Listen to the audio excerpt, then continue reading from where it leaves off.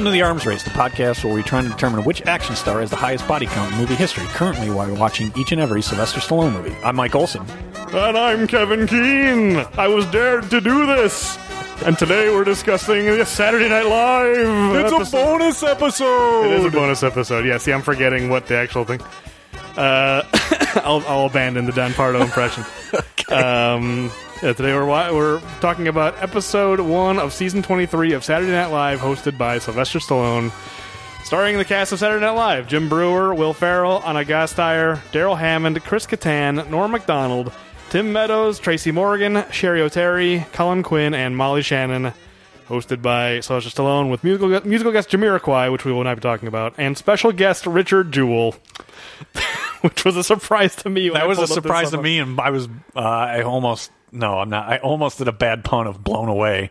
But I honestly didn't actually do it, so I think you're okay. You're safe to make those puns. Okay, I guess so. I don't remember anything like that ever being on Saturday Night Live. No, it's very strange. It's super surreal. It's I mean, we'll get to that part. We're just going to kind of go through the sketches as we watch them. We weren't able to watch the whole episode. So as I remember, when you first suggested this as a bonus episode, you had seen this episode either when it aired or sometime after that. Yeah. I'd never seen this before. Yeah, I've definitely had seen it. There were a couple sketches that stuck in my mind. And for a long time, I had the sketches that I liked from this episode bookmarked, not even necessarily because it was Stallone, because obviously the Rocky fan that I am, there's a certain they certainly lean on Rocky in this episode. Yeah, they do. In some ways that I do not appreciate at all. We'll get to it. I'm going to guess the opening. Yes, but more of the Roxbury sketch. The Roxbury. I'll explain. Right. No, but I think I probably watched it. I liked Saturday Night Live, even though this was at a time when it was not really highly regarded. No. The first couple years of the Will Ferrell cast, that I remember distinctly all the articles and like think pieces about how this is the Saturday Night Dead, more like, it was all that stuff of like, this cast is terrible, they're going to kill the show. Obviously, it's gone on as many years since this episode than from the beginning, because this was 97. Yeah. So we're 22 years later, and this is season 23, so almost. That's crazy. Yeah, it is crazy. In this episode, they referenced that Rocky was 21 years ago. Yeah. And now it's been 22 years since the Saturday Night Live episode. It definitely makes me feel old. Here's a question before we get into this episode of Saturday Night Live. What is the last episode of Saturday Night Live you remember watching when it aired? I'm going to guess you've seen one well after the time that I have, but it's been a long time. Not in the last 10 years. It probably has been somewhere around the Ferrell years. It was a year probably after. It was probably like 99 or 2000 is the last time I've seen an episode of Saturday Night Live. Yeah, or maybe 2001. I definitely have watched episodes. I don't know if I would be able to say who hosted it or if there was anything memorable in it. I'm not sure I could tell you more than like 3 cast members in the last 20 years. No, you could. I mean, what's his name? Barry is like that when he came in like 2003 or 4 or something like that. That's when the show started to get really good again. I was watching a lot during that period. I definitely enjoyed Bill Hader. Bill Hader. Thank you. I did enjoy. I'm not sure I watched a lot of episodes though when he was on it. I can pick. I'm obviously it's well established how bad with names I am, so I can't remember any of the names of the cast. I can. What's her name? Who's on Upright Citizens Brigade? Amy Poehler. Amy Poehler. Never watched any episode she was on. Really? Yeah. She was great on SNL. That cast was very good. Well, so I watched quite a bit from. then. I know a lot from that cast went on to do bigger things after that, so I'd imagine they must have been somewhat successful. In particular, Amy Poehler and Tina Fey. And Tina Fey, yeah. Well, I guess Jimmy Fallon was near the end of the Will Ferrell years. Not that I thought he was great, but he overlapped with that bunch a lot. It was. Please don't talk about Jimmy Fallon. I wasn't bringing him up as an example of a good cast member. Thank you. I was just trying to think of who was on when I was watching era. regularly. Yeah. So it's been a long time for you too. Yeah, it's been a while. I don't know who would have hosted. I don't know if I even really care. Yeah. I know Jennifer Love Hewitt was an episode from the early 2000s because I will sometimes bring up the sketch of the Let's Make It Happen where they have to pitch crazy movie ideas. You have told me that one. That's I don't know if the sketch was actually funny, but the concept is hilarious. They spin a wheel and they have to pitch. So I know that was later than the Stallone episode. So that's probably the last host I could name. That was probably 2000 or 2001 or something like that.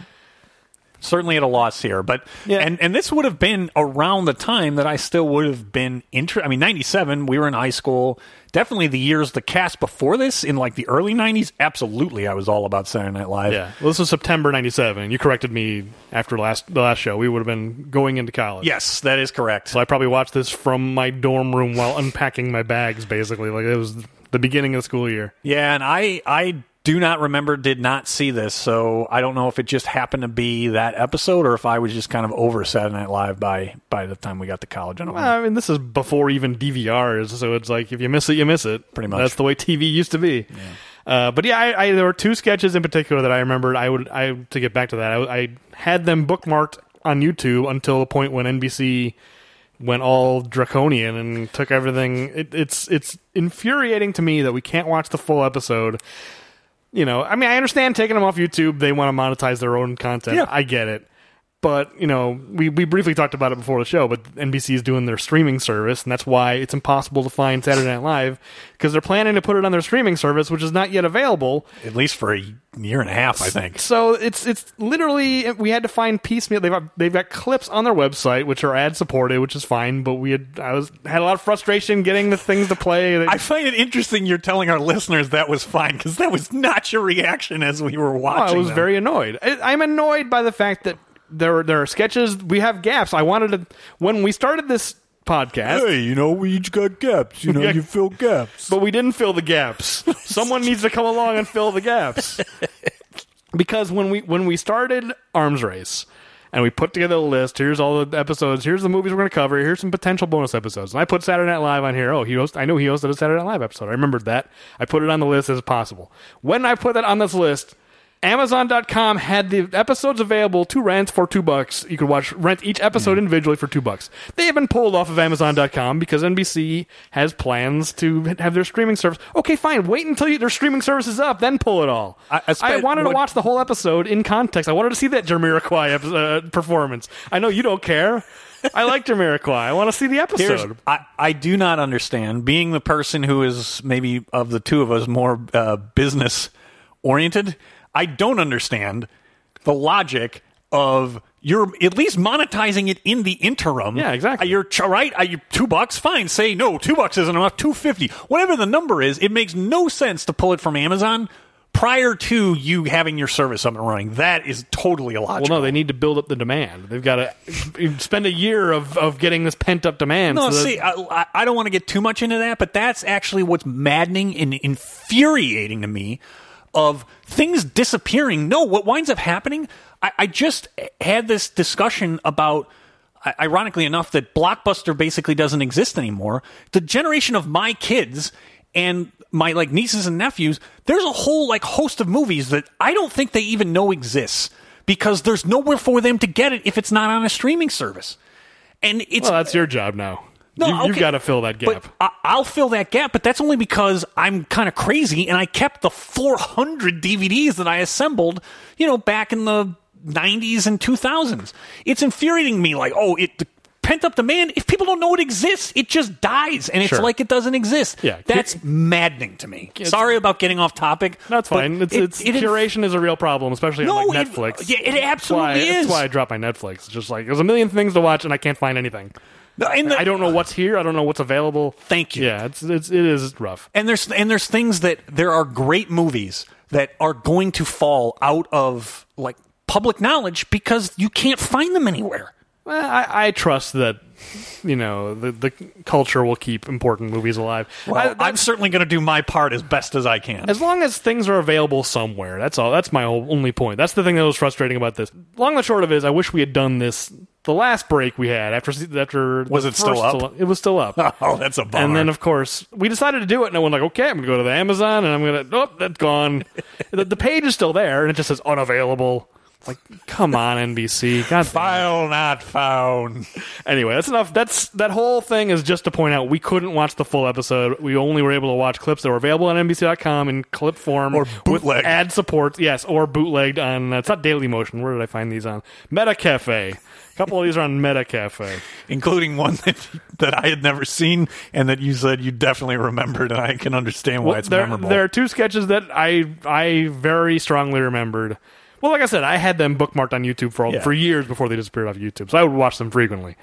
Do you want to start talking about the episode? Yeah, let's dive right in. So I've got this is a SNL transcript site that just like document every Saturday Night Live, so we can go through the stuff that we missed. So the opening sketch, the cold open sketch, which we did not see, it is actually on NBC.com, and I clicked it, and file not found. It's literally broken.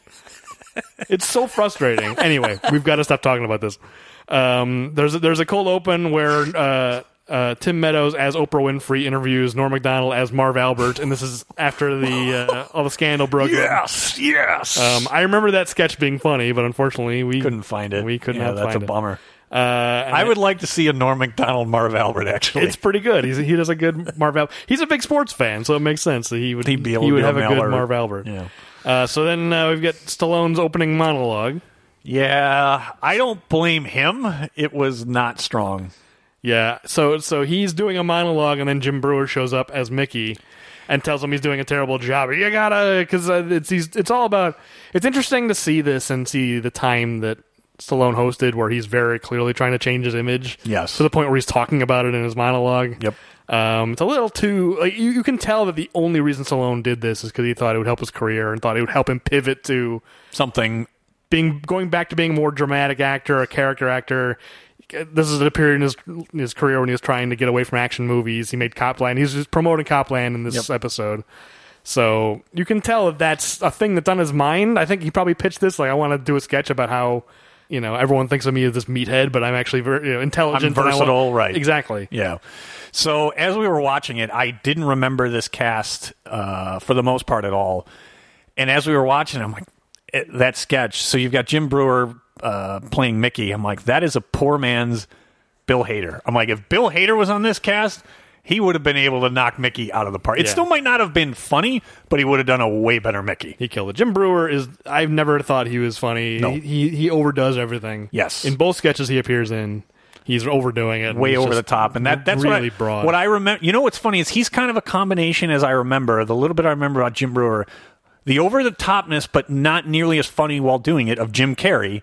And then the impressions, he is a poor man's Bill Hader. So he's not, he's those two components, but he's not nearly either one of them. There's a real air of desperation to every Jim Breuer performance. He's just like, because his impression of Mick is just like, what are you doing? And he's just really, you can tell he's trying so hard. And it's just like, you can't try that hard. You can't look that desperate. I wish Bill Hader was on the cast, because something tells me he would have done a perfect Burgess Meredith. But on the flip side of that, Tracy Morgan as Mr. T is kind of funny. he just shows up and yells at Stallone. I kind of wish, though, having seen that Mr. T song and knowing what Key and Peele did with it, I kind of wish that Tracy Morgan would have known to have parodied that a little bit in that sketch. Well, this predates Key and Peele. This is it predates Key and Peele. But I'm saying, knowing that those music videos existed to maybe zing Mr. T a little bit. It was not the point of the sketch, because it's the monologue anyway, so it's not even really a sketch. No,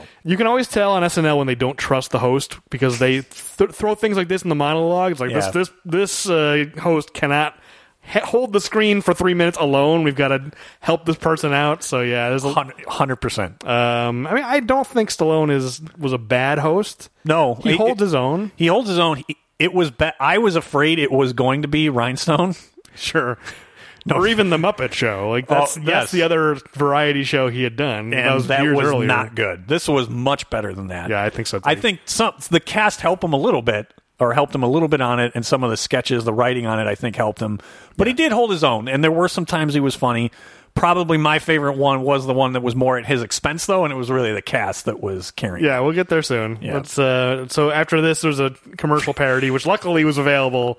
The Xerox AskJet 790. I'm going to put that up there, honestly, of one of the best commercials I've ever seen on Saturday Night Live. It's pretty good. That was outstanding. I do remember this very vividly also. So I guess there's 3 sketches I remember. This is one I think they would play a lot. Like this sketch probably showed up 5 times this season, so I don't even know. Really? Oh, I didn't. They would do that with the commercials a lot. They would replay them. I didn't know. I didn't remember that. I always thought that the commercials were unique. No, I don't think so. There are a few commercials from Saturday Night Live that still to this day, one of them actually I don't think could be made today, that just stick out in my mind.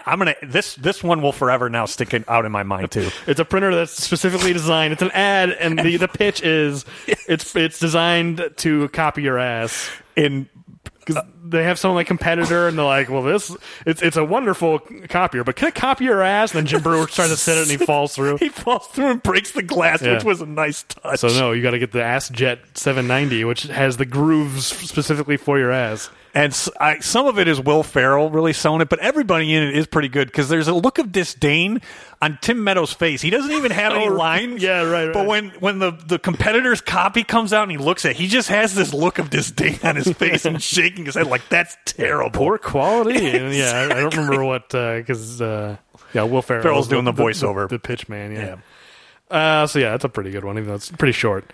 Then moving on, Rita Del Vecchio. So you seem to recognize this is a recurring character, I assume.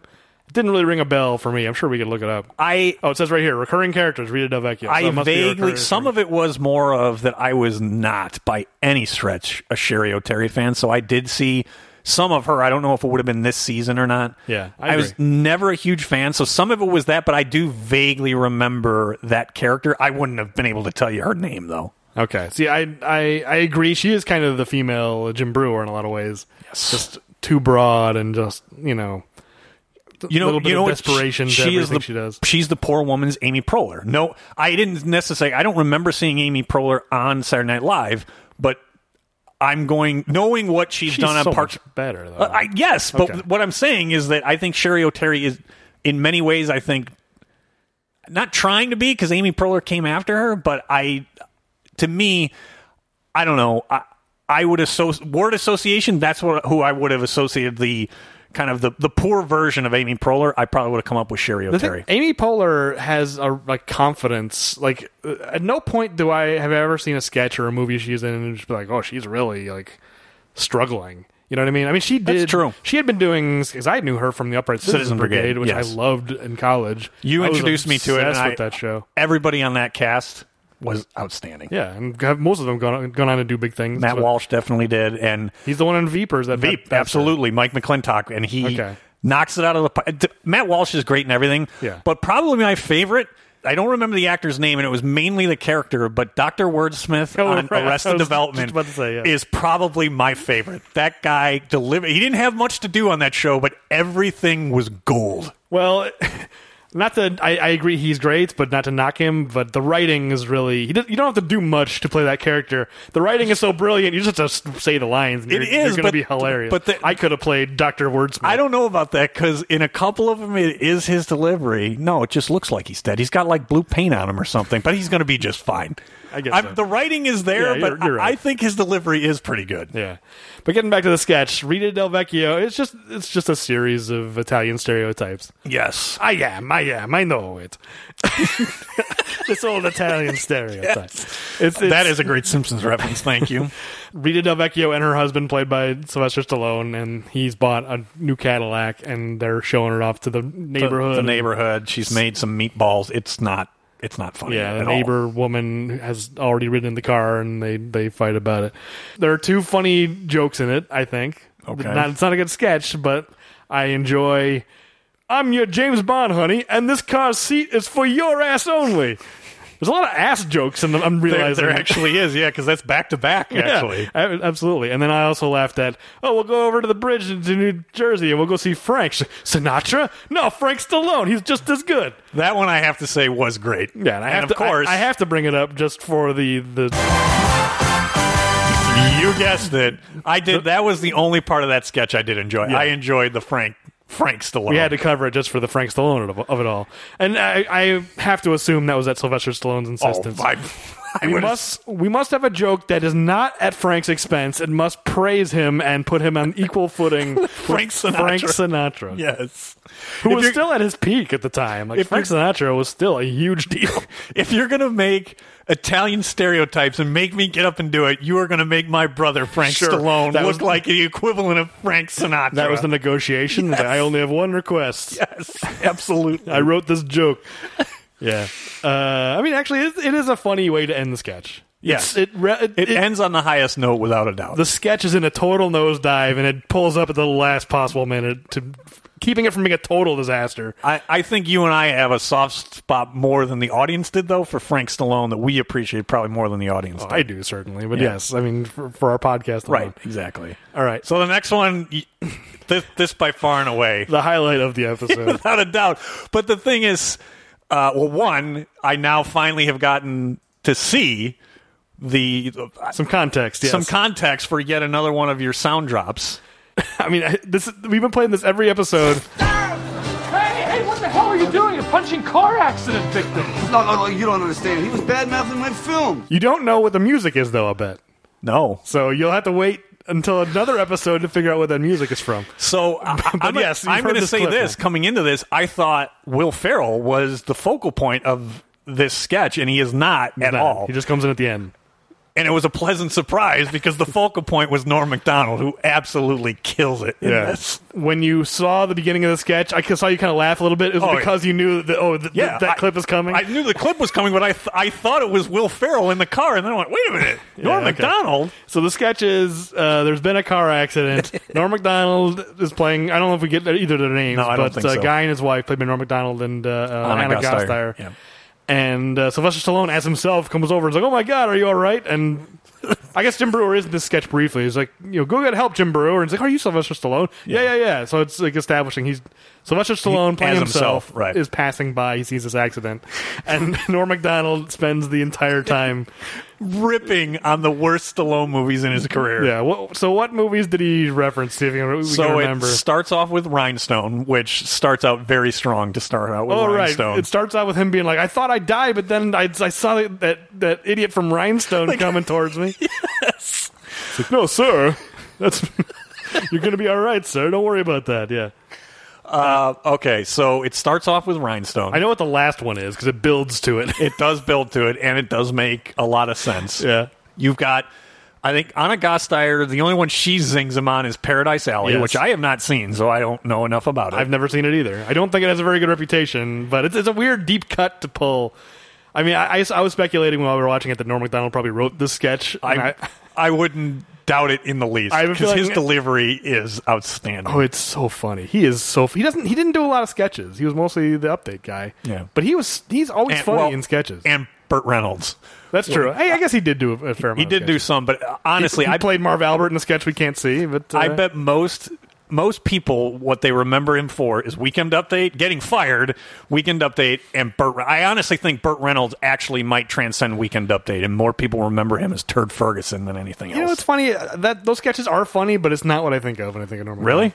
Yeah, I for whatever reason, those sketches, I enjoy them, but I don't think of them as like the classics that I think a lot of people... It's hard for me because that one in particular, the first one where he puts on the hat and he changes his name to Turd Ferguson, is probably the best one because it's him. Of course, it's Daryl Hammond is Sean Connery, and then... It's not Chris Kattan. Who is it? It actually might be the only time Jimmy Fallon was ever funny to me. He's playing French Stewart, and he does an amazing French Stewart. I do remember that. He does a great French Stewart. I do remember that being very because funny. I remember this condiment is made with mustard seeds. The answer, of course, is onions, and he keeps going like assuming he's got the answer. Yeah, right. Onions. I'll take Coat and Punables for $200. Yes. I think usually on that sketch they would have the host be the third. It would be Sean Connery, Burt Reynolds, and whoever the host could. Whatever the host could do. And that's the funny thing is why that's probably one of the best of those Celebrity Jeopardies is because the host was not dragging it down. All three of them were people that were trained in... Right, in that one particular case, they're like, you sit out whoever's hosting. Yes. I wonder who it was. So then going back... Yeah, to the car accident sketch. Yeah, so I got Paradise Alley, Staying Alive, which was a great pull. Considering the recent torture that we went through watching Staying Alive. I said Rhinestone. A car accident in and of itself, Staying Alive. Paradise Alley. I'm missing... I think there was one more that I'm missing in between Staying Alive and... Well, Will Ferrell mentions Tango and Cash. Yes, he does. That's right. When he comes in as the paramedic. He's the paramedic. He's like, what's going on here? It's like, Stallone eventually gets fed up and starts punching Norm Macdonald. Car accident victim. And you're punching car accident victim.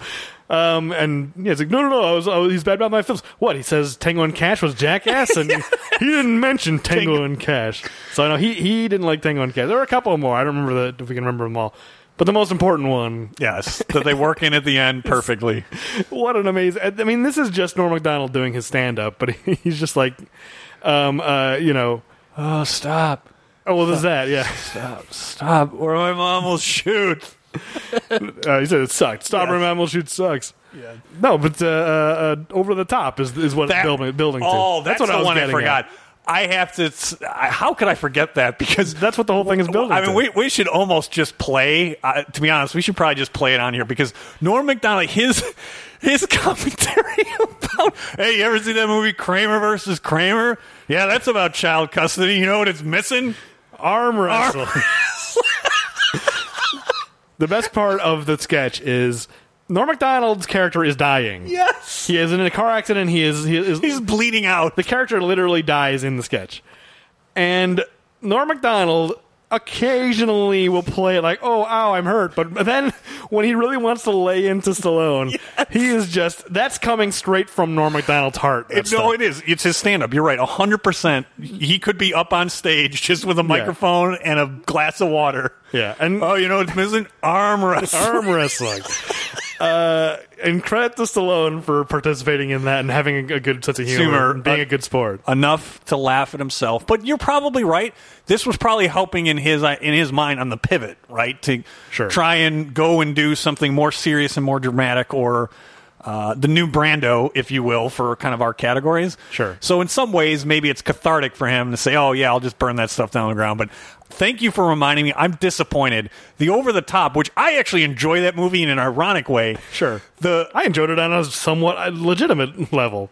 I enjoy that movie. You ever see that movie Kramer versus Kramer? You know what it was missing? Arm wrestling. I don't think, because Norm Macdonald says in the sketch that Stallone arm wrestled for the custody of his child. I don't think that's technically true. I don't think his child custody is put on the line in an arm wrestling match. Well, it effectively is, because the offer that's made from Robert Loggia's character is that, here, if you just drop out now, I'll give you a truck and a bunch of money. And so he turns him down and goes back to try and win the money in the arm wrestling match. So in a way... Oh, so if he hadn't won the arm wrestling tournaments, he wouldn't have had the money, right, and wouldn't have... Exactly. Okay, I'm not... I mean, it wasn't literally like his opponent right, was the other person who was trying to retain. Yeah. Yes, he wasn't arm wrestling Robert Loggia for the custody of the child. Oh man, would that have been outstanding? I mean, Robert Loggia just shows up just ripped. How great is that image? Him arm wrestling Robert Loggia for custody. Yeah. Anyway, I love this sketch. This sketch, it's a highlight, without a doubt. Very distinctly remember laughing my ass off the first time I watched this sketch. It's such a good sketch, and I'm sure Norm Macdonald is the best part of this cast by far. I'm sure he wrote it. He delivers a perfect performance by like totally not caring. He's just not. He's the opposite of Jim Breuer. Jim Brewer's trying so hard, and Norm Macdonald's like tossing off every joke in a way that is amazing. And then the end joke is Norm Macdonald dies. And Will Ferrell's like, oh no, he loved it. He has a tape of Rambo here. He loved your work. Oh, Stallone's like, oh, that's great. It's nice to hear you like my work. No. So it's a porno. It's Rambone. Rambone. And I do like how Stallone's like, I'll take that. And I think Ferrell says something. Yeah, you're going to want that, right? Yeah. After taking all that abuse, it's this consolation prize, I guess. Yeah, that was by far and away the highlight. It's an amazing sketch. I love it so much. Okay, next is the Night at the Roxbury sketch. Yeah, I distinctly remember A Night at the Roxbury being huge before the movie came out. Yeah. It was this was the peak of it, I'll bet. Because this is the third season of Will Ferrell and Chris Kattan. Okay. Yeah, they had to have done it a few times by now. Yeah, their first season was pretty rocky, no pun intended. It was pretty rough. And I think, by probably the second season, they were like the season before this, was probably when Night at the Roxbury blew up. And because I bet the season before this, because I probably was more consistently watching. I do remember seeing the Jim Carrey episode. I think that was 96. Yeah, probably. And so that would have been, honestly, that is the one I did laugh and probably would still laugh at the Jim Carrey one. And there's another skit on that episode, because Jim Carrey was born to do that and did it in living color, so he was a perfect host. Yeah. But I do remember a sketch where he was a lifeguard. Oh, I remember that. For a hot tub. Yeah. It was great, especially when there was lap time and he put the lane divider in. Isn't Tim Meadows like, oh, hey, Phil? That was a great sketch. Yeah. Open swim now starts. Yeah, I definitely remember a lot of that. So you're probably right. This is probably the crest and starting to be a little bit too much, but of course then the movie came for A Night at the Roxbury, probably this year in 97, I bet. No, they usually wait until the cast hit. Or maybe they would make it in like the summer or something. Oh, probably, because Will Ferrell was on the show still for a while, I think, wasn't he? Did they make that movie that early? I guess maybe they did, because it seemed to me like most of the time when they would make a movie, it was well after, like they'd wait until Will Ferrell, for instance, was done off the show and making movies and say, all right, let's make a. Well, it might be, but movie. I don't remember how long Ferrell's run was on Saturday Night Live, but Old School was 2001. How long? This is 97. I mean, that's a long time away from this. I thought Ferrell was on a pretty long time, though. He was. I mean, this is his third year, so he would have started in 95, probably was done around 2000, 2001, something like that. All right. Because that was shortly after he left Saturday Night Live. I'll if I had to guess, I would say Night at the Roxbury is 2000. We do have the internet. Maybe we could just look it up or whatever. Yeah, but we can't spend this podcast looking things up, and that's all we'll do. Fair enough. Ruins podcast, looking up facts. So this was, I'm sure you want to get into it a little bit, because the Rocky running, it was not a great sketch. No, I never liked this sketch. I never liked the Night at the Roxbury thing. Other than the Jim Carrey one is probably the best one from the ones I remember. Yeah, I probably remember two of them, and Jim Carrey by far and away is the best. Because it's one of these sketches that's the same every time. Yep. And it's like, after the second time, it's like, all right, I don't What need more this can you do? You can't really do anything with it. And Saturday Night Live has always been like that, but it goes through periods where it gets a lot worse in that regard. I remember the late 80s was that way too, where it's like, here's another John Lovitz actor sketch, acting. It's like, I've seen this 10 times already. Yeah. And it's always been a part of Saturday Night Live. Coneheads from way the beginning is like that. It's like, but I'm sure by this point it's like, this is old hat. Even the crowd didn't seem that into it. No. Until Stallone started dancing, and then they went crazy. Yeah, and he is, I said as we were watching, he's a better dancer than he is singer. So maybe they should have just had him dance in Rhinestone and not sing. I think he danced a little bit in Rhinestone, not much. Well, he sang too much in Rhinestone, that's for sure. He's not bad. No. He's a decent dancer. I agree. But anyway, here's my issue with this, because the opening monologue where Jim Brewer as Mickey, the conceit in that sketch is he's appearing to give Sylvester Stallone, the actor, advice about how he should be doing his monologue, and it's obviously not Burtis Meredith playing Mickey, so it's like I can disconnect myself from it. But in this Night at the Roxbury sketch, it's Sylvester Stallone playing Rocky. And I don't want to see Rocky hanging out with these idiots. I don't. That's what bothers me. That's fair. It's almost, you have to almost treat it like it's canonical. Sylvester Stallone. I don't think you have to do that. It's an instance of Sylvester Stallone playing Rocky Balboa on film. So it kind of is.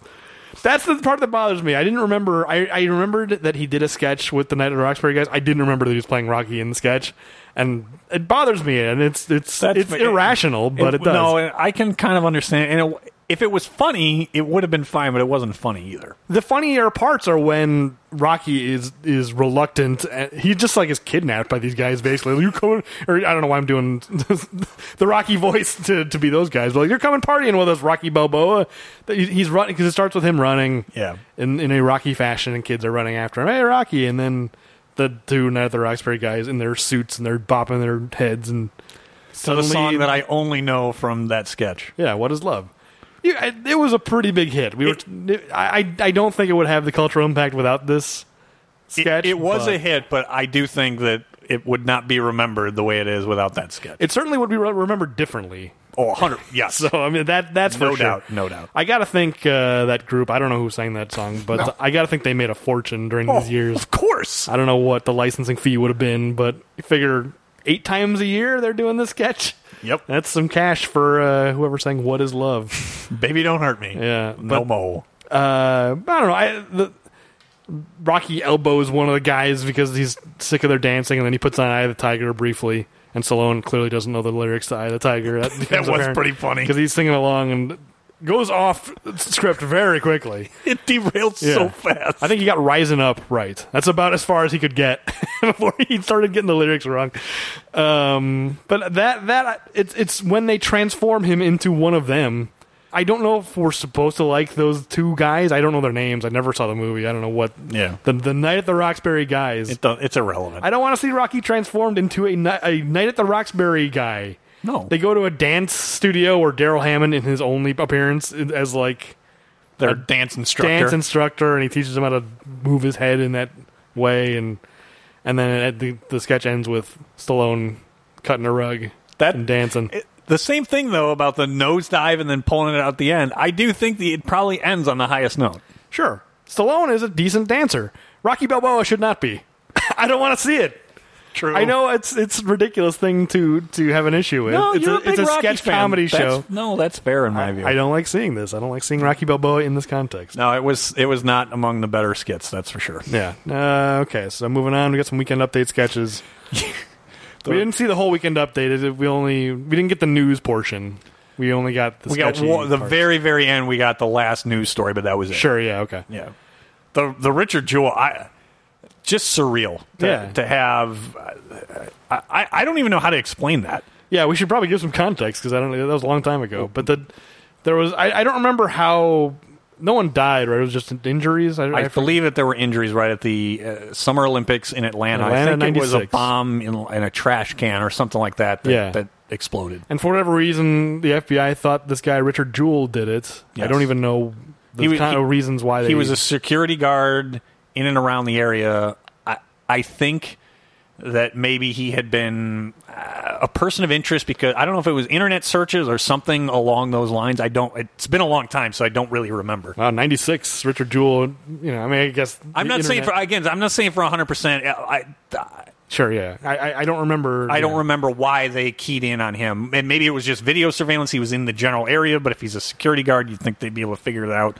That's why he was in the general area. I don't remember. The thing in the 90s, especially us as teenagers, the news wasn't as important. It was the end of history period of where it was for the most part after the Cold War, before 9/11. It was just like history doesn't matter, the news doesn't matter, no one paid attention, nothing important is happening.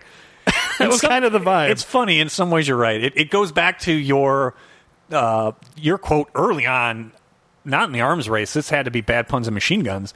How you said, "Oh, it's so cute and quaint about action movies and villains before 9/11." Yeah, I think it was on the Eraser episode. Yeah, it probably was in the Railgun. I was saying, yeah, the idea that if railguns got out into the world, it would be the end of civilization or the greatest threat to civilization, whatever they said. And so in a way, you're kind of right. It's post Cold War. Yeah. So we don't have to worry, and we're not doing air raid drills of hiding under our desks from nuclear weapons from the Soviets. But it's before 9/11. Yeah, exactly. Yeah. So it is very strange. The whole Richard Jewell interview, because it's kind of just an interview. Yeah. It's not even really that much comedy, but near the end, because then it's kind of ghoulish to kind of make comedy out of Princess Di's death. But I mean, It's I guess it was 4 months after. He says, 4 months ago, Princess Di sadly died. He's like, where were you when that happened? And insinuating that Richard Jewell may have been responsible. Yes. And then what was the other thing?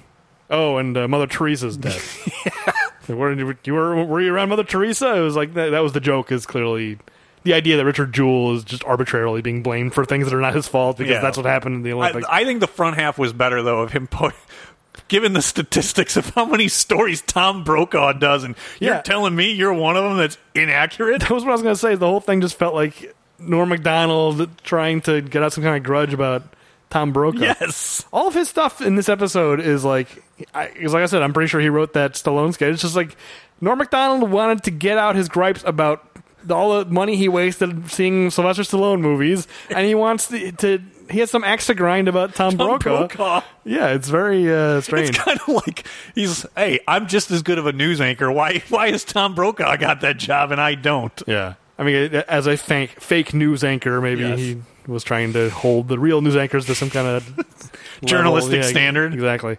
And then there was a sketch with Cinder Calhoun, the Lilith Fair comedian. Yeah, I said it when we were watching it. I'll say, I guess, a little bit.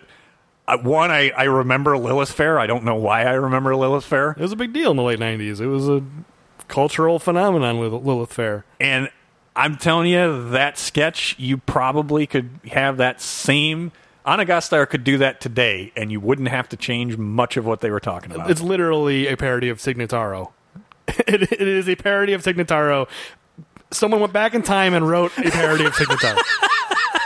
I mean, there's not much more to say about it other than that. I mean, it's just comedian in quotes, but someone who isn't really trying to be funny, who's trying to do more social commentary. And the whole thing, I mean, the funniest part of this sketch is Norm Macdonald's reactions to this character.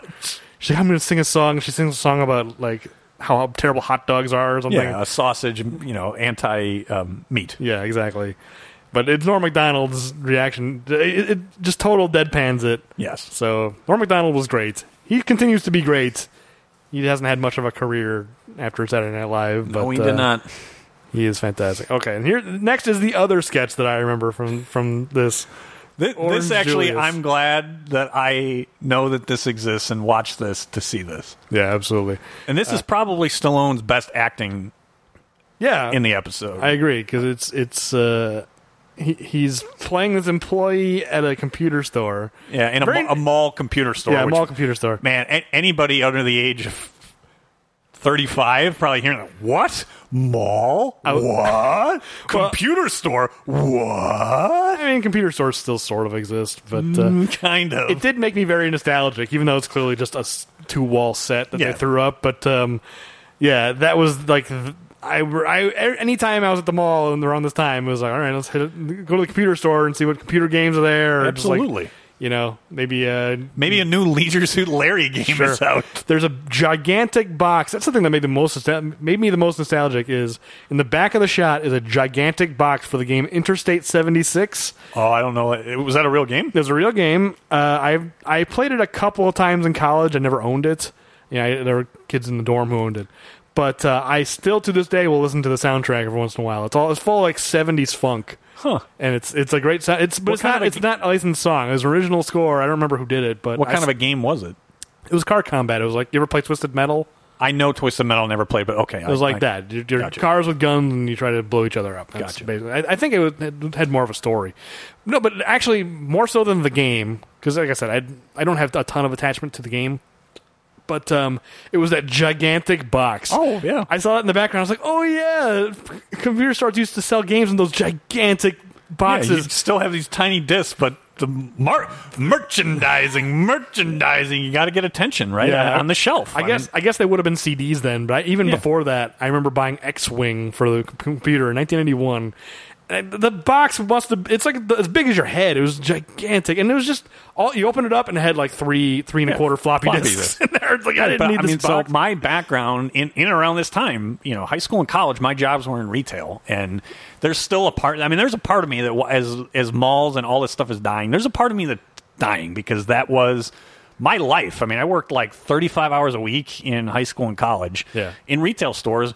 And a huge component of it is boxing out the other, basically stealing shelf space so that your competitors don't have the room. I mean, if still to this day, if you go in a store, PepsiCo, who owns Frito-Lay and Pepsi, there'll be products on the shelf. I can tell you to this day, they're loser products that do not sell very well, but they continue to put them out there to maintain the shelf space. Just to box everybody else out. Yes, to box everybody else out. That's no pun intended. Yeah, and so like those gigantic boxes were to try and not only keep competition out, but grab your attention. Yeah. Because if it was actually just the packaging, you barely would have anything. To this day, I play a lot of PC games. I'm actually getting back into like that kind of style of game, like strategy games, stuff like that. But I don't think I would have started playing computer games of that style. Like, I had a Nintendo, and that's the stuff I used to play. Yeah, same here. If I hadn't seen that gigantic X-Wing box and went like, I have to own that. Can our computer run that? I don't know. Buy it anyway. Dad, you must buy me this. Like you needed a Pentium, as Will Ferrell needed in this. I did not have a Pentium. Certainly not in 1991. 91, no, because they didn't exist. Yeah, they did not exist. If that, yeah. Anyway, enough about the background boxes. We should actually talk about the sketch, which is Stallone as this computer store employee. Will Ferrell comes in. He wants to buy a computer with a Pentium processor. Yes. And Stallone's character, we get his name. I forget his name. I don't remember his name. I remember that Doug is not the actual manager's name, however. Yeah, he keeps talking about his manager, Doug. No. My name's Wallace. Yeah, it's Tim Meadows plays the manager. Leon is Stallone's name, I think, right? Yeah, yes, I think you're right. Yep. And Leon clearly doesn't know what he's talking about. Because he's like, I need a computer. Oh, this computer's real boss. So it'll be cash or charge.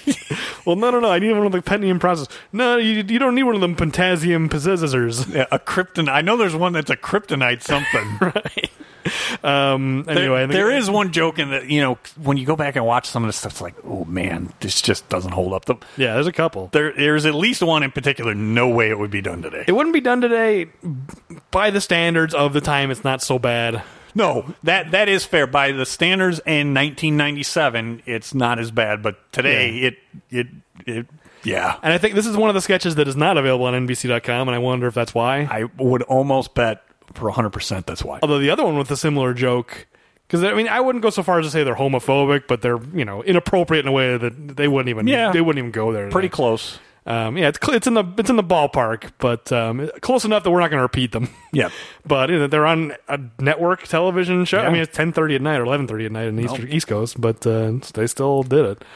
Stallone's trying to sell the computer that Will Ferrell doesn't want. He's like, "Can I talk to a manager? Someone must know about Pentium processors." Like, I'll go back and check. And then I love Stallone. He's gone for a second. He backs his way back out of the back rooms. Yes. No one knows.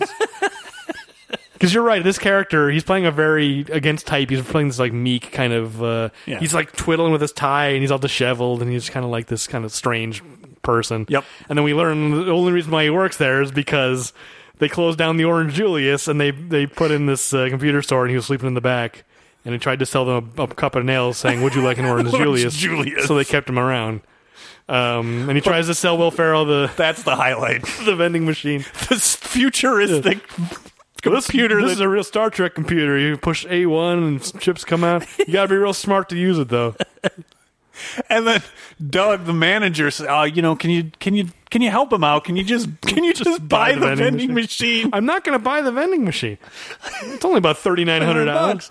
Yeah, and I think Stallone's starting to write it up too. As well. He's got the paperwork ready. Yeah. Which that in itself is kind of nostalgic and fun to remember of writing up a sale. Literally a clipboard with a pen attached to it. Yeah.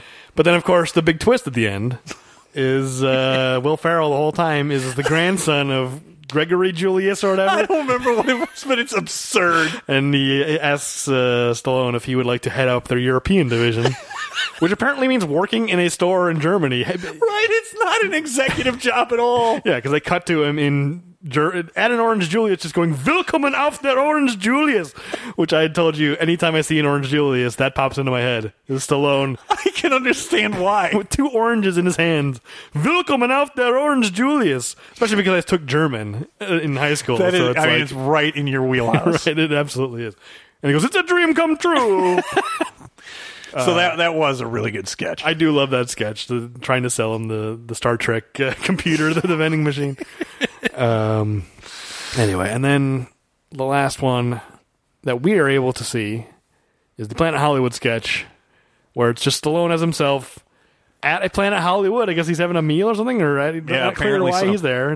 He's there, and I think the manager does thank him for being there, so it's unclear if he was just having a meal or if maybe it was... He had some kind of signing or something. Yeah, some sort of an appearance to help out the restaurant. And Stallone's wearing his Planet Hollywood jackets. Make sure to get maximum advertising. Of course. He's got to take advantage of this Saturday Night Live appearance. In thinking about it, you got a lot, because in that first, somewhat racist sketch with Sherry O'Terry, you get a lot of fashion references, because you get members only, Jordache jeans, and something else. So there's a lot of Cadillac but there was one other clothing. I don't remember what it was. And then Planet Hollywood, there is definitely a lot of vintage clothing of its time, I guess. Sure, but Sylvester Stallone isn't a co-owner of Jordache Jeans. He is a Planet I Hollywood. fully understand that he was shilling 100%. Yeah, it seems like another thing, another negotiation. Like, can we get some Planet Hollywood content? I'm looking to pivot, but I can't completely pivot from this business because it needs some help. Sure, it's a side hustle. He's got to make sure that part of his portfolio is being fed. It wasn't doing very well. No, I mean it was still an operation at the time for sure. So I think it was hanging on by a thread. yeah, though. it's probably he's doing what he can. You can't say that Stallone didn't try. No. Keep that thing in business. I did like that the gun in the background it was labeled from the Terminator. I was like, oh, I missed that. Yeah, there's a gun that says the Terminator, so it's technically an Arnold reference. Yeah. We kind of track that stuff. Yes, we absolutely do. And then there's the gloves from Rocky 2. But anyway, sketch is two obnoxious guys played by Tracy Morgan and Jim Brewer. And Jim Brewer. Tracy Morgan is Costing. definitely the better of the two in that. Oh, yeah. It's same as the opening sketch where Jim Brewer was obnoxious and Tracy Morgan as Mr. T was funny. Yep. Here's the same thing because Jim Brewer's obsessed with Rocky and Tracy Morgan's obsessed with Rambo. And I do like Tracy Morgan only calling him Rambo. Yo, Mr. Rambo! Where's that knife? I don't see that knife you carry. It definitely, you got to come home and kiss my wife, Rambo. That is awesome. He's like, I'm not going to kiss your wife. He's like, oh, what's wrong with my wife? No, there's nothing wrong with your wife. It has nothing to do with your wife. Yeah. I don't know you, yeah. And then he attacks them, and it says, Planet Hollywood sued for billions under new ownership, whatever it says. Yeah, so and it's the picture of Jim Brewer and Tracy Morgan.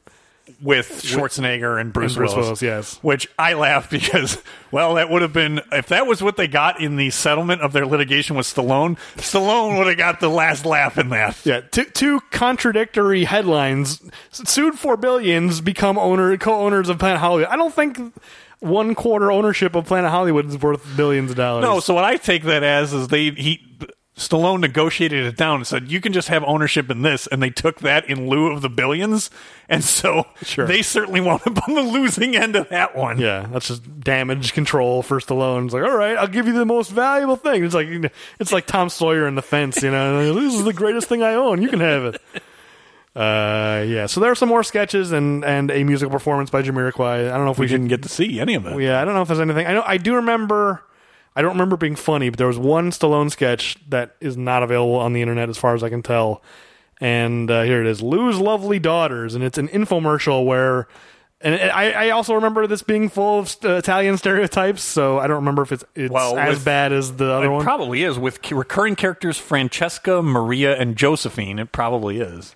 I didn't even remember them being recurring characters. I don't know. I wonder what other sketches. But my memory of this... The summary we're looking at is aging dad Lou, Sylvester Stallone, uses a cable access show in his desperate attempt to find husbands for his less than appealing adult daughters. And I remember it being not very funny. Yeah. And they're just like, Dad, come on. It was just that kind of thing. And so I wish there were links where we could see where else these three characters. I'm trying to think. So it was probably Molly Shannon, Sherry O'Terry, and Anna Gasteyer is my guess, unless Chris Kattan dressed up as a woman or something. Yeah, I guess it must have been because there weren't a ton of women in the cast at this point. There were only 3 women in the cast. Yeah, Molly Shannon, Sherry O'Terry, Anna Gasteyer. Yeah. My memory was I don't remember her name. Who was in Saturday? I don't think she was ever a full cast member. She was just one of those like featured, and she was like she had kind of like a Valley Girl accent. Melody Hudsell or whatever. But she was with like the Farley cast. I don't know. Maybe that's her name. I don't remember her name. She was not like very prominent at all. She would show up from time to time. Yeah. Well, I think you're right. She was thinking earlier. of that was, but it was earlier. That was one. Same thing. I know Jay Moore. He was only. Yeah, it was in around that period. See, my recollection was that she was in that sketch, but I guess she couldn't have been. Yeah. So that's just my faulty memory. But yeah, I mean that's Stallone hosting Saturday Night Live. I gotta say that this was a lot more fun and more entertaining than I thought it was going to be coming into this one. He's not bad. I think his biggest problem is he's clearly reading off the cue cards the entire episode. Yeah. A couple episodes they put him in sunglasses to try to hide it, and they're like trying to like right. But whatever. That's a tough thing to do. Yeah, doing live television, like you do what you can. Yeah, and you're doing what he's certainly not strong at, comedy. It's live television, all those things. I think that's easily forgivable. Yeah, that he had to read off cards. All things considered, I think he's pretty good. I'm surprised. He did come back one time. He just appeared in a sketch one time. It was him. It was Robert De Niro. And it was John Goodman as the 3 wise men. It was around Christmas time. I don't remember anything about the sketch other than that. But it was that's a great pairing right there. Yeah, I I wonder if. Well, I mean, we'll watch it after we sign off. We can't handle any more ads. I think. I'm so frustrated by this. I'm not going to sign up for NBC's streaming service just to watch Saturday Night Live. Sorry, NBC. It's just frustrating. Anyway. Well, here's what isn't frustrating. It is time for us to get back to brass tacks. We are now done with our hiatus bonus episodes. Yep. And you get to lead off this season. So I'm very interested. You have the entire half of the catalog to choose from. What's left, yes. I have my pick of the litter. Yeah. So where are we going? We're not going far, I guess I'll put it that way. Because 1997? No, not related to Saturday Night Live, but related to some recent episodes. Okay. Because fairly recently, we watched Rambo 2, and then we watched the Rambo Saturday morning cartoon. Yes. The Force of Freedom. Force of Freedom, which we both enjoyed quite a bit. Immensely. So, I think we're still somewhat in a Rambo kind of a mood. So we almost closed. Obviously we close every season with a Rocky, but prior to that was Rambo 2. Essentially closed the season with Rambo 2. So let's open this new season with Rambo 3. All right. Which is sensibly called Rambo 3. Thank you, movie titles. No more of this Rambo First Blood Part 2 stuff. Rambo 3, they titled it correct. It's the only Rambo movie that has a sensible title. Rambo 3. So can I ask you this? Is the motivation you just want to get the body count up? No, not necessarily. No, I'm in a Rambo mood. I'm enjoying this Rambo discussion we've had recently. I like Rambo 3 more than I think most Rambo fans do, although it's not highly regarded, but we'll see. And in a few months, we've got a Rambo coming out. That too. I mean, there's just a lot of Rambo in the air, so I don't want to wait to, I'm pulling the trigger on Rambo right away. I have no issues. I've never seen it, and from what it sounded like, I don't know if we discussed this on air, it sounded like the Parks and Recreation episode where Chris Pratt is trying to entertain guests because the cable TV is out and they can't see the debate. You said that you had seen it and you think that he was describing a scene in Rambo 3? No, that's Rambo 4. Oh, okay. All right. Pardon me, Rambo. The fourth Rambo movie, Rambo. This is why I want to praise Rambo 3. Thank you, Rambo 3. We all understand which movie this is, Rambo 3. Okay. No, but he's describing Rambo, I'm almost positive. Okay. The fourth one. Well, then we'll eventually get there. I'm still excited. I'm excited about the fourth Rambo movie also, and the fifth one. It'll be but I think by the time this is airing, that'll be coming out soon. Yeah. When this podcast goes up, that'll be imminent. Yeah. So I think, unless I'm getting my dates mixed up, but there's going to be a lot around that time because the new Terminator is going to be probably not that far off. Absolutely. I will be going to see Rambo Last Blood. I don't know if I mean, you're not spoiling anything. It's not like these movies if I'm not spoiling, I'll probably go with you. Yeah, so you're welcome to come, and I'm not going to be able to wait until we cover it on the podcast. Well, I can tell you 100% the one that I will definitely be seeing in theaters probably the weekend it comes out. Of course, at least for me, the next Terminator. Yeah, they'd have to. I will be with you there for sure. So, all right. So before we sign off, all right, I have a surprise for you. 9 months belatedly on the podcast, you gave me a gift of the I did. Golden Girls slice the pie, cut the pie, whatever game. And so, I saw an ad, and I thought of you, and this is for no particular reason. Just you can call it a belated birthday, even though it's an early birthday, I guess. All right, I'm very excited. It's wrapped in the box that it came in. It was shipped in. I did not wrap it at all. All right, any more, or should I just give it? No, go ahead and open it. All right, what do we got? This just came out. Go ahead and describe it. All right, so I got Seiko. Now I did not get the $200,000 or $350,000 version. No, I couldn't afford that. But I have an action figure Seiko. This is outstanding. The artwork on the back is outstanding. Oh, is it? I literally never took it out of the box. Oh, you got to see this. Hold on. Let's take a look. That artwork is outstanding on the back of the package. They're like it really is. Painterly, images from the movie. I mean, they just Apollo is fantastic. Yeah, I would buy posters of these, especially in Seiko. A painting of Seiko with the cake. And I do like, because I peeked into the box, I do like that he comes with the party hat and cake.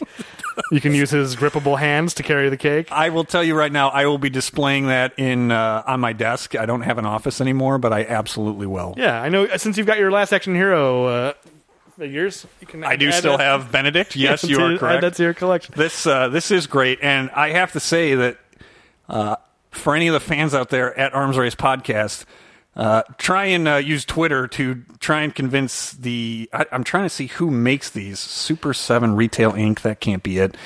Though the artwork on the back of this thing should be posters that you can buy. I fully agree. They're really good. I wonder if there's any images of it on the internet. There has to be. I'd put that as like my desktop wallpaper or something. This literally just came out. Here's how recent it is. This was supposed to come out in May, and my hope was to give this to you on the Rocky IV episode.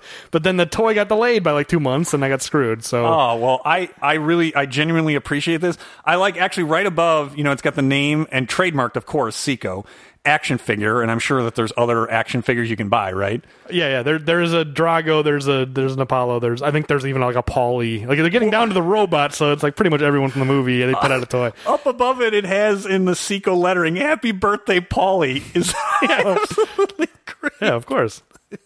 It's interesting that they call it Seiko. So I guess this is evidence that the robot is actually called Seiko in the reality of Rocky. It must be. Yeah, or canon, or to get the license to be able to actually make this, they probably had to. That's true. They probably had to pay Seiko. He's in the Screen Actors Guild. They had to pay him for his likeness. So this right here, Seiko got a little money from the Arms Race podcast. Yeah, of course. They got to pay for his likeness. Well, this is great. Thank you. Yeah, you're welcome. Oh, man. I thought you'd like that. Yes. I'm blown away. After we talked about Seiko twice because we lost that part of the episode, so we had to do it twice. And both times we had such a blast talking about Seiko the robot. You know what's funny? We must have talked about Seiko the robot in aggregate for like 90 minutes over the course of those 2 recordings. And what's funny is what I will remember. One of the things I will remember from this podcast, definitely that episode, but I have a few things in my head, of sort of like movie lines that I, just remember. And I have some things from this podcast. One, meet me halfway. I will never forget for the rest of my life because of this podcast. But number 2 is your deadpan first question that you fired at me is Paulie having sex with that robot. I will never forget the way you said that for the rest of my life. Yeah, it's the only thing you can't help but wonder. I understand, but I'm just telling you. So this is a perfect, because I will forever remember our discussion about Seiko. If they are selling a Paulie, maybe you should buy a Paulie so that they can be together. That's the biggest tragedy is Seiko has to be alone there. It is, especially since it says "Happy Birthday, Paulie." It does, yeah. Seiko's incomplete without her Paulie. It's my favorite. Well, that was great. Thank you. And we'll be back with Rambo 3.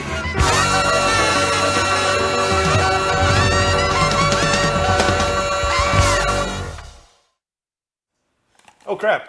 We forgot to cover something. Uh-oh. Yeah. I just want to play this. Let me jump back in. All right. This is important. Hello, we're back on the show. We're back. We said we'd be back, and we're back. I got Kramer. We're back. All you need to do is eat some chips right now and belch. Where are the cameras? How could I forget this? This is a clip on YouTube. These are clips not from the episode we just talked about. Yep, okay. But this is Saturday Night Live related and Norm Macdonald related, and also one other thing related. So we need to play this video, and then we will sign off again. All right. How could I forget this? According to the EPA, it will cost an estimated $295 million to clean up toxic waste at the former Lockheed Martin military aircraft plant in California. The cause of the toxic waste? You guessed it, Frank Stallone. In Franklin, Maryland, state health officials have discovered what caused the mysterious death of 200,000 fish at a Somerset County fish farm. The culprit? You guessed it, Frank Stallone. In economic news, unemployment figures rose slightly for the month of October, with declines in the Dow Jones and NASDAQ. The reason for the sudden downturn? You guessed it, Frank Stallone.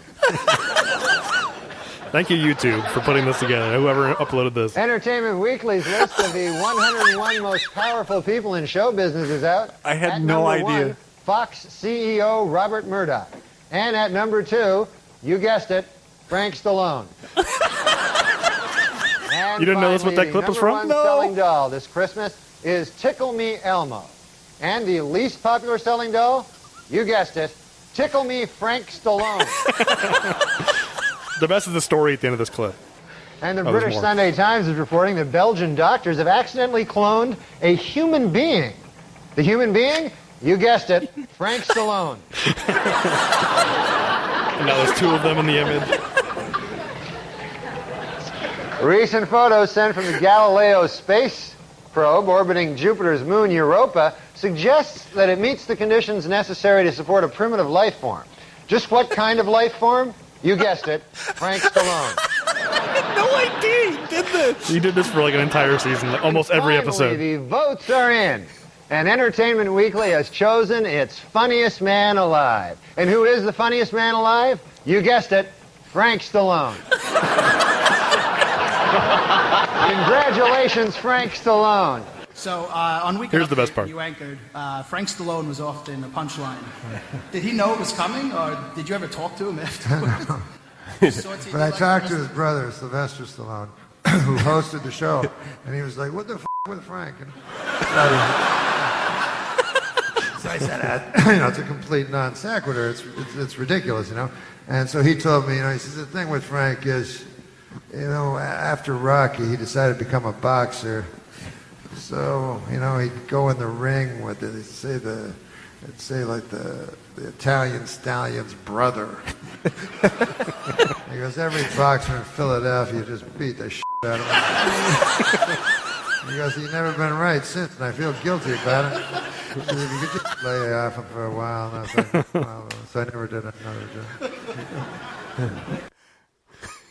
That is outstanding. Yeah, we couldn't. I had to play that. So anyway, goodbye again, and we'll be back with Rambo 3. Just to make sure that got in the episode.